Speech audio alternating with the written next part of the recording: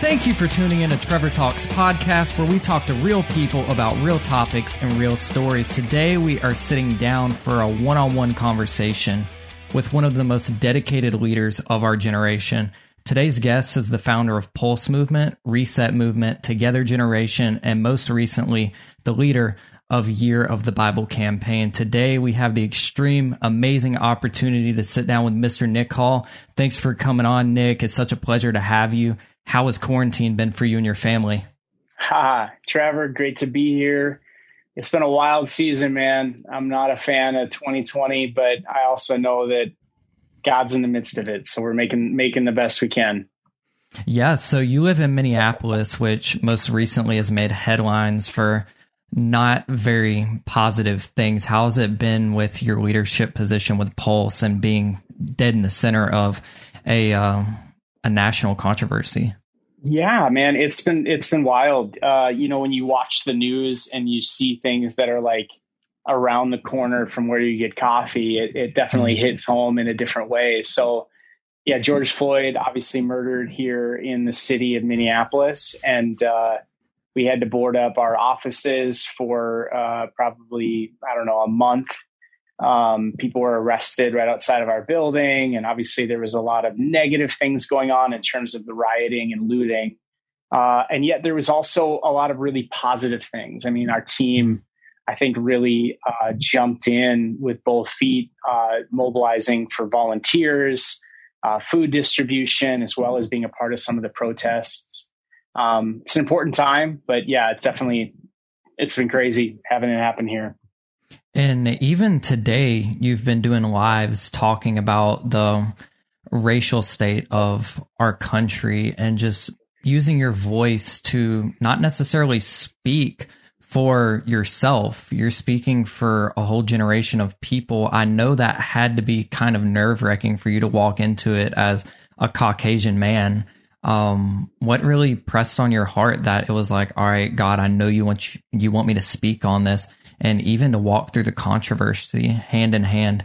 I know you've been doing a lot of work with Cross and the Man Up movement in Minneapolis. I saw some of the comments you were getting, and you handled them with such grace, but you knew going into it that you were going to have some negative feedback, and it's almost like I could see that you didn't care because you knew that you were doing what God wanted you to do.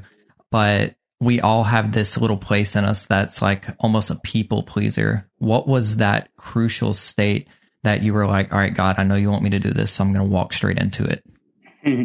Well, I wish there was as much clarity as some of that. I mean, I think all of us at the end of the day, we're trying our best to respond in a way that's loving and full of grace. I think for me, it just has to do with, being a friend and caring and, being a person of consistency, right? Like when we do our gatherings and activities, we try super hard. Like I can't overstate like how hard we try for it not to just be a white, evangelical thing. Like it's like who's going to be on the stage matters, and who has the microphone matters, and who works at Pulse matters. Like it is a real priority, because I think we should work while we're on earth to show people what heaven's going to look like.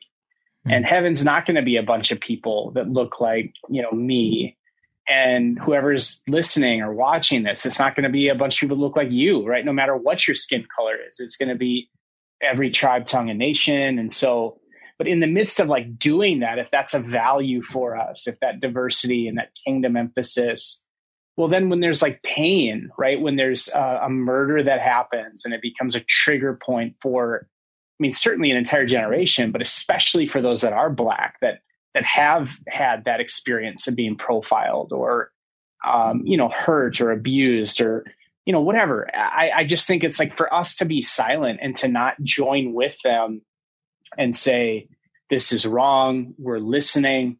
If I haven't been listening, man, I need to apologize. I need to own my part. I need to recognize that because of where I grew up, because of the type of, work my parents had, or, this color of my skin, that I've been given a head start, which some would define as privilege. But the problem is that all of these terms, it's no longer just words. Like all of this has been politicized. So when people hear any of these things, it's like alarm bells go off for people. And I think that is incredibly hard to navigate, because I'm saying something as a human being and just saying, man, if somebody's hurting, I hurt. And if something's wrong, it's wrong. But because of the way that news spins things and politics spin things, like by me saying this or not saying that or doing this or not doing that, oh, you're one of those people. Now I'm going to call you that. And, oh, Nick, you're becoming liberal. Or, oh, Nick, you're walking away from the gospel. You just need to preach the gospel. And so, yeah, I mean, that is incredibly hard. I do struggle, like a lot of leaders, with caring what people think of me, and I struggle when people get hurt or upset. And in some ways, like, you have to let go of that. And then in other ways, like, like we are told, like, as far as it depends on you, keep peace with everybody. That's in the Bible, right? So, like, do your best. But I mean, some people just aren't going to be pleased no matter what we do. Sure. And walking through this season and even being in lockdown, obviously with a national pandemic, how has your mental health been through this state with being a leader? Yeah, it's been tough, man. I know you were praying and lots of people were praying for me and my family, kind of right before lockdown and pandemic hit. My sister had this 6-7 month battle with cancer. We're literally like a year ago from now, we were just at the doctor where she's getting she has a stomach ache, like something's wrong with her stomach. And then, a few weeks later, we find out she has this terminal cancer. And then, 6 months later, she's dead. And so, I mean, that has been like just tremendously painful. I mean, I was even crying last night. I found something even today. And so it's just like navigating that storm of emotions, coupled with racial crisis, coupled with pandemic lockdown, coupled with every plan we make seems to get upended. It's like, this is incredibly hard time. And so, depression, anxiety, frustration, anger, the whole range of emotions. And I think the most helpful thing for me is just to honor and validate those emotions rather than, being, oh, come on, why are you down? It's like, well, yeah, why am I not down? This is lunacy. Like, why would I not be sad? It's like, I just think, like, if you can give yourself some credit and give yourself some slack, and then also like check in with others and also like be real and be vulnerable, and there's healing that happens in that. And so that's been tremendously important for me and tremendously valuable during this time. And I may feel alone, but man, it's a choice to be alone. Sure. And I want to actually take time to connect with people, to share when I'm hurting, to share about like despair or heartache or tears, and and I think this season has been good. I think for just personal, that's probably one of the biggest problems with the mental health is it's like, I am stuck with me. Yeah. That's maybe why this is a crisis, is it's like, yeah, like I don't have all of the distractions I normally get to have. Like, yeah. And so there's a lot of stuff that we all bury behind a lot of things that gets exposed in moments like this. Yeah. And one of the things that you haven't been holding back on is on your social media, even talking about your sister's death. I remember when I got the news last year, it was this year, when I was traveling promoting the Jeremy Camp film, I Still Believe. And I just so happened to be wearing my Together Generation shirt. And for some reason, I felt a sense of like, I need to check in on Nick. I want him to know we're praying for him. But then I look down, I'm wearing the Together Generation shirt. And it's almost like I had anxiety that day. And it turns out that I feel like that anxiety was me being able to intercess for you and your family. And we still press on. We did the event that night. And I think 2 days later, we were doing an event and a kid was wearing the same shirt. So it's like, you have Year of the Bible going on. You had Together 2020 planned, all of the stuff that you have going. Jenny's there. She's here. She loves you. She's looking down right now. And she's just like, I think she's getting a firsthand view on how busy you actually are. Because I think that's something that your family can see you doing, but not necessarily know as much to appreciate at times. Just like, where's dad at? Why isn't he here playing with me? And I know it has to be hard for you as a father to step away and travel, and you do events in the Ukraine, Russia, Mexico, Juarez to be exact, all over the United States. I heard of you through a Winter Jam event. I went to see Skillet. And for anybody listening, kind of some backstory on where Nick and I met. I was just a young kid. I think I was 13 or 14 years old. And I heard Nick present the reset message at a Winter Jam event. And I was like, goodness gracious, like, dude's wearing Jordans and skinny jeans, and he played Justin Bieber coming in. And you know how all the young guys were like, I don't like that baby song, but we were all secretly listening to it, but we didn't want to seem weak. But you had it full blast. Your wife was pregnant with Truett. I remember you sharing about that, and then just presenting the gospel. And I was like, that's so cool. I've never heard it presented like that. And then I believe it was the year after I volunteered at the reset table at Winter Jam, and it was you, Jay, Chris, Mike, Linnea, and the whole team was there. And somehow or another, God got me in a backstage pass, and I ended up meeting you guys there. And I was your unofficial, non-documented intern for the Outcry tour in 2015, which is still a God thing. But one of the key things of the many that Pulse and you have blessed in my life is, before even the Outcry event and everything, your team flew me to Minneapolis to share scripture with Egypt and Yasser at Unite at the Mariucci Arena. And if it weren't for that, God used that defining moment in my life to see that, you know, there's a certain kind of peace that comes with this. The gospel isn't necessarily sugarcoating anything when it says, you know, you go create disciples for Jesus, and there's no limit to what you can do when you do it with God. But if you're not doing it with him, which I saw when I had my panic attack episode back in 2016, which you were the first leader I opened up to about that at Winter Jam in 2018. And it was a whole journey for me. It was a mental health journey. Y'all saw me firsthand break down at Together 2016. I was having panic attacks the whole time. I didn't want to be there, but I know God told me to be there, so I went, and I was struggling, man. That's all I remember about Together 2016 is extreme heat, people dropping like flies. But I remember seeing that crowd, and it was like a piece of heaven. Like, this is what heaven's going to look like endless seas of people just worshiping. If you wouldn't have written a paper in college, Pulse, that's where it all started for you. And with all that being said, I would love for you to share your story on where it all started in college, just to kind of encourage people that maybe in middle school, high school, or college that maybe they wrote a paper similar to Pulse and they have that pull, but they don't know how to get there and to mobilize people in the way that God's blessed you to be able to do. So can we start with your story with the college paper that you wrote?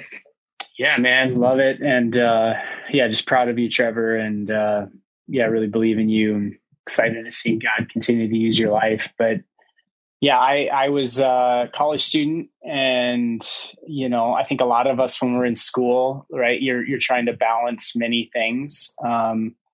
For me, I would say the 6 months, 9 months, like leading up to that journey of when I wrote that paper was like a turning point. I would even say the year or two, even I'm just trying to think. So my freshman year of college, God really got a hold of my life. I was already a believer. I already loved talking about Jesus, but my attention was divided. You know, I was trying to be cool and be a good athlete and, you know, whatever hats that we wear. And then all of a sudden, like, God kind of had this moment for me of surrender to just his call for my life and his purpose for my life, which typically, it certainly can happen differently. But, you know, when I read the Bible and I know in my own life, like typically when God like reveals his purpose, like it it almost always involves like a turning point, and it involves like letting go of something to hold on to what he has. Right. And so for me, that was a lot of the things I was doing with my time, and specifically sports and whatever, like I needed to let that go in order to kind of fully grab a hold of what God had. And so, fast forward, then I'm at this school. Now I have this newfound purpose, this newfound identity. I know that I'm on earth to talk about Jesus. Like that was it. And there was even the statement of my life exists to put Christ at the pulse of a generation. So when God put his call on my life, like that statement was kind of synonymous with that call. And it was in my notebooks, and I didn't really even know how to describe it, but I just knew like it's Jesus at the pulse. How do we do this? In the midst of that, then there's suicide, substance abuse, self-harm, bullying happen on our campus. Tons of my Christian friends are leaving the faith, getting stuck in, all kinds of situations. And, we didn't know what to do. We're praying. And then really out of that prayer, like felt emboldened to take this concept and write a paper in my English class at this secular university. And the paper was just titled Pulse. And it was literally outlining a plan to bring the gospel to our campus and put on positive events and encourage people. And I mean, essentially it was just saying, man, all people know Christians for is what they're against. People are hurting on our campus. What would it look like if we came together around the hope of Jesus, and then trying to connect those that are hurting to groups that care about them, and wrote the paper, took off, kind of went viral on our campus. And yeah, I mean, that's kind of how it all launched. We ended up seeing hundreds of students uniting around this vision, students creating and making videos and graphics, and then starting to plan events. And we ended up seeing, 8,000 students come out on our university. And then students all over America, and overseas, started asking us to come and help them. And yeah, I mean, that was like 14 years ago. So now it's, Pulse is, still going, and, one thing leads to the next, and I'm on a winter jam and I meet Trevor Tyson, and one thing leads to the next, and I get asked to, do this with the Billy Graham team. And then, God plants the next. And I just think that's the thing about vision, and like you call it mobilizing people, is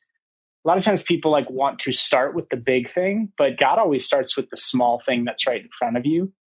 And faith, I like to describe it as a muscle. Like faith is a muscle. And it's like, nobody starts by running a marathon. Like you start by running around the block. Like I think there's a movie on Netflix. I think it's like Brittany Runs a Marathon or something. I don't know if you've seen it. I have not. It's super good. Very interesting. It's good. It's really good. It's very entertaining and very good. And I think it's free on Netflix or Amazon Prime. And I think it is called Brittany Runs a Marathon. But it's like, you just start like, I'm just going to do something. And I just think faith is a lot like that. It's like God calls you to do something. Don't compare it with what he's calling others to do. You're going to be terrified by doing anything because you haven't. Yeah. And yet it's like that step for you is like a marathon for somebody else.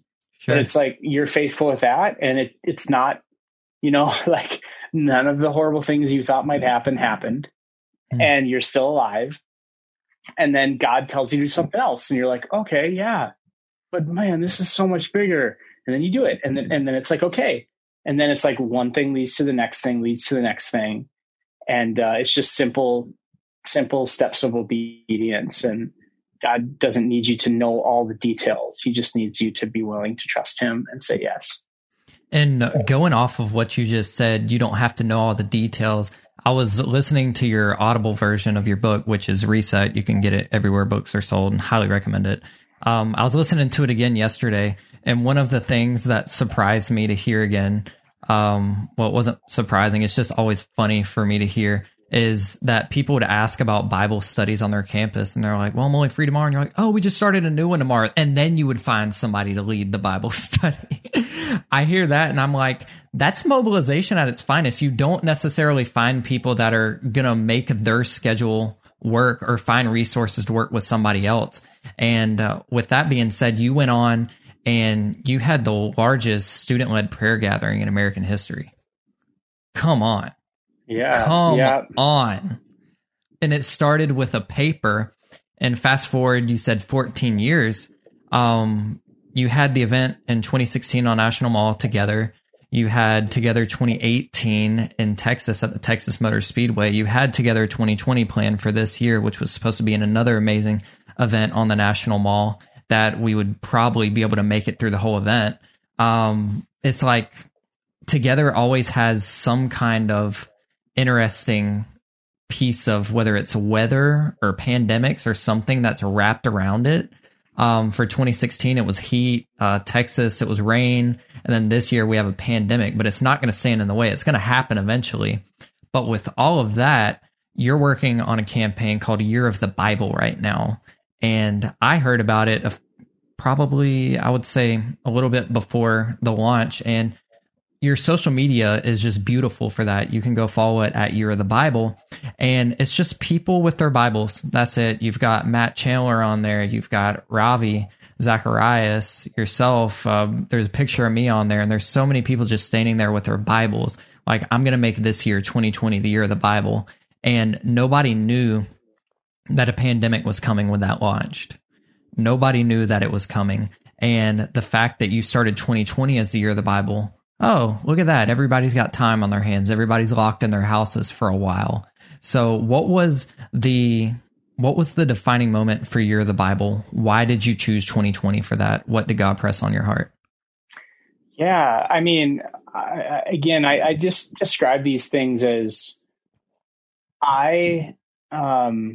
one of the goals of my life, I would say, if I was to say, like, if there's like the biggest thing that I've prayed, is just consistently asking God, like, God, if you want me to do something, I want to do it, like just in, like, strip everything else back. And it's just like, God, if there's something you want done, I don't want to be too busy that I don't hear it. I don't want to be too, preoccupied or think it's too hard or, well, that's too much money or, too big or too small. Right. Like, I just, like, at the end of the day, like, from the time I was even a kid, I just remember these passages, like, gripping my heart, where it just says, like, the eyes of the Lord roam throughout the earth, to see if there's any who fear, any who understand, or these, like, passages where it's like, I looked for a man among them who would stand in the gap, and I found no one.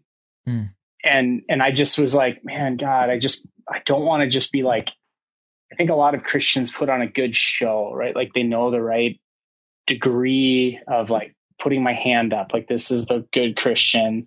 You don't want to be too crazy because then you're, like, weird. Don't be the bobber. That's really goofy. Nobody wants to be the person with the hand in the pockets and, whatever. But it's just like, we put on a good outward show, and yet it's like God looks at the heart. And so, at the end of the day, I'm just like, God, would you show? And then when God does give vision, I feel like there's some biblical ways of even testing it, right? Like, is this consistent with Scripture? Do I have peace from the Holy Spirit? And then is there confirmation from other godly influences in my life? And so, like, to always check these gauges in my life. And so all that to say, Year of the Bible, wasn't really a plan. It wasn't something that, like, we thought or whatever. I think I go back to, and I mentioned this on the website, if you go to yearofthebible.com, but I was in a taxi cab with Francis Chan. That's always a good way to start a story.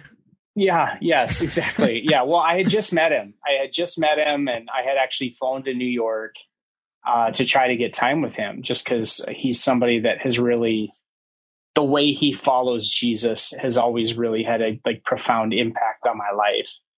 And so I had a friend who was with him, and I just was like, hey, can I come and just be there? And he was like, yeah, totally. Like, you can come in the taxi ride between this place and this place, And so then, like, thank goodness for traffic, ended up having a long ride, with Francis Chan. And we just started talking about the Bible, and his eyes are on fire, and he's talking about this concept of, like, the Bible Project is just starting, and they're trying to get all these people to do this kind of, I don't know if he called it Bible year, or there was some idea that they had, but they were getting a couple churches. He was doing it in San Francisco. The Bible Project guys were trying to do it in Portland.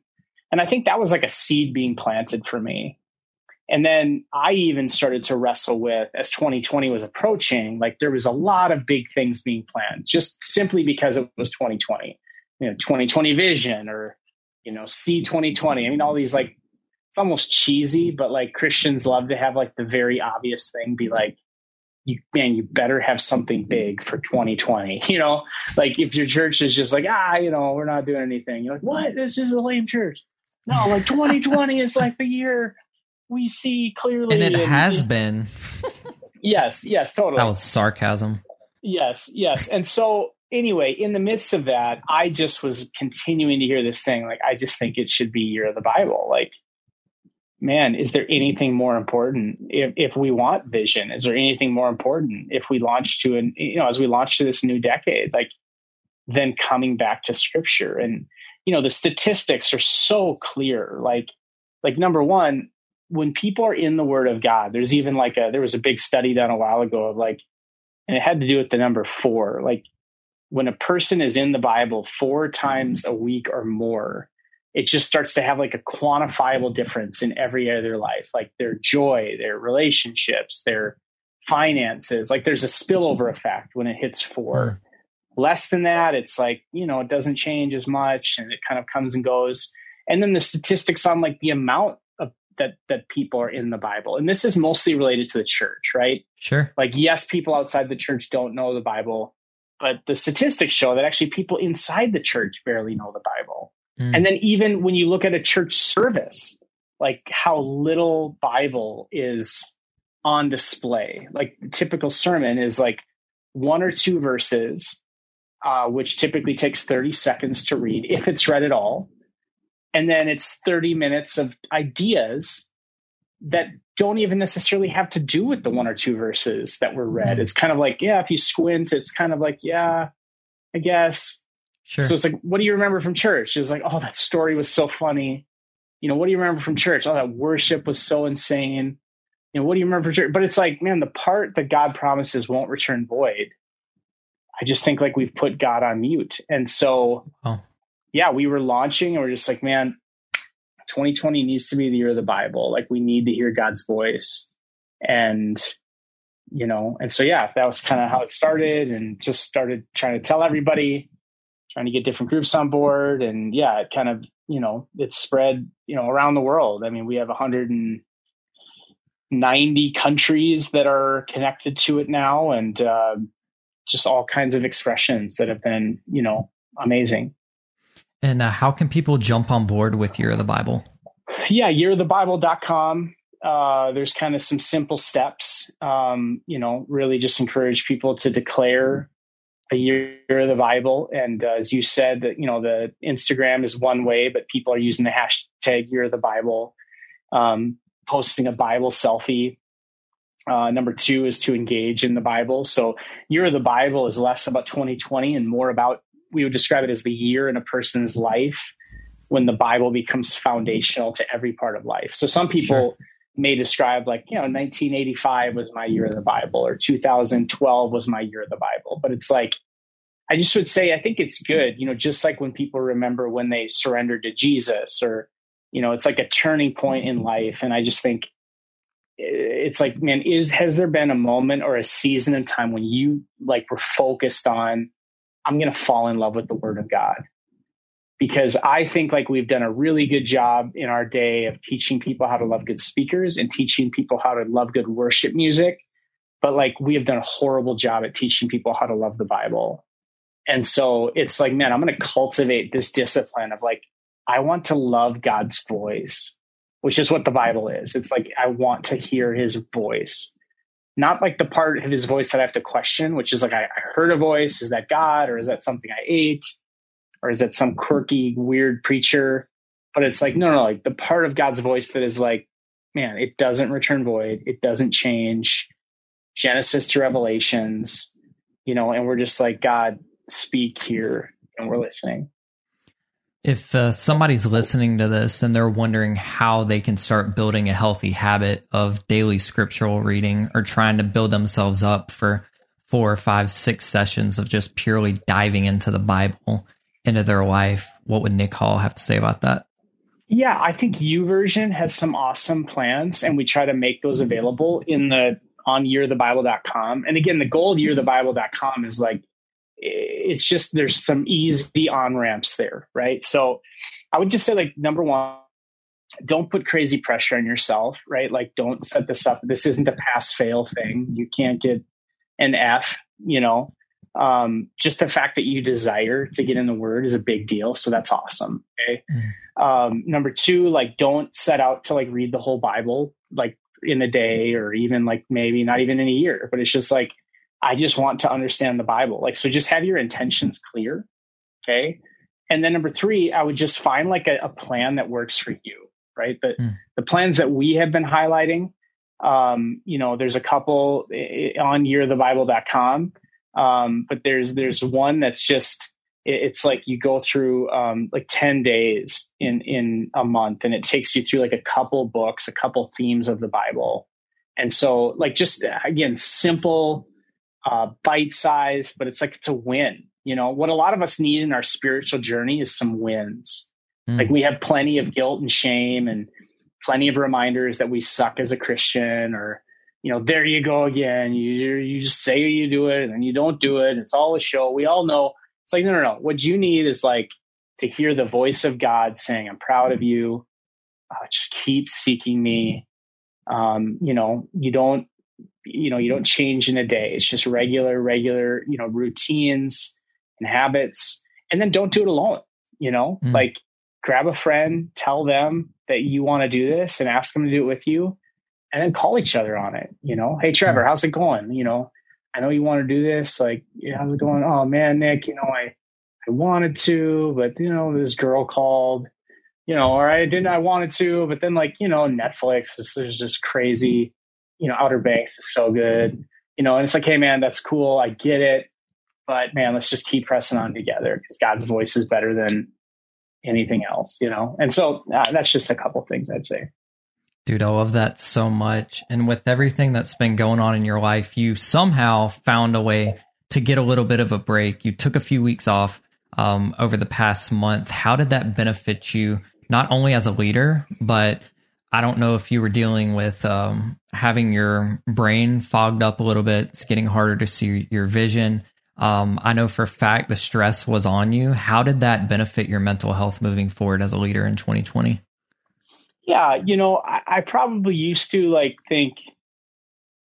know I used to think a lot that, you work harder, keep doing it. And like taking rest or taking breaks is weak, but I don't know, man. I think there's a reason that God, told us to work for 6 days and rest on the seventh. And, and it was like a hardcore rest, right? It's like when you talk about like what a Jewish person does on Sabbath, it's like, man, they literally do everything and even have things in place that Sabbath is a literal Sabbath. Like, it is a rest, it's turning down the noise, and it's just realizing that God's in control. And I think a lot of times we tell ourselves that, like, I have to do it. And I think sometimes the most spiritual thing you can do is to stop, and just shut it down, just to be reminded that God doesn't need us. The world's still going to spin. Our lungs are still going to work. Like, somehow people's lives don't fall apart when we stop working, and it's like, yeah. So I just think having that built in, and I just would say for me, like, more and more, the busier it gets, the more I need margin and the more I need time. For me and for my heart with the Lord, and just cultivating that relationship. Cause it's just like any other relationship. It's like, man, if you don't have focused time, it's really easy to grow hard and distant, and I just would say that for me, and I'm not too proud to say, like, it's been an incredibly hard, year and season in my life. And so just in that, like, man, I just need more time, like, not doing, but more time just being, and I'm learning, I'm learning to be okay with that. And, year by year, season by season. Dude, I love that so much. And I know that God's provided you with an amazing team. David, Jay, Krista, just every single person that is working for you is so phenomenal. I love them so much. And I know that they do their best to keep you off your feet. So, man, I'm just super honored that you would come on and talk with us. Ladies and gentlemen, this has been Nick Hall. You can pick up his book, Reset, on Audible and Amazon, and find him on Instagram at Nick Hall Pulse, Twitter at Nick Hall, and be sure to go check out you'rethebible.com for more information on how you can get in tune with that. Thank you guys so much for listening, and we'll talk to you next week. Hey everybody, I'm Dale. And I'm Tamara. And we're hosts of the Kainos Project podcast, where we help you tackle ancient Christian truths in everyday settings. The word Kainos means new, and that's exactly what we want to do on our podcast. Bring something new from what is old in our faith. And on this show, you might hear us explore topics like what the Bible has to say about student loan forgiveness, discuss how the Satanic Temple affects our view of religious liberty in America, or even question why is it that so many people are having rapture anxiety. To learn more about the podcast, go to lifeaudio.com.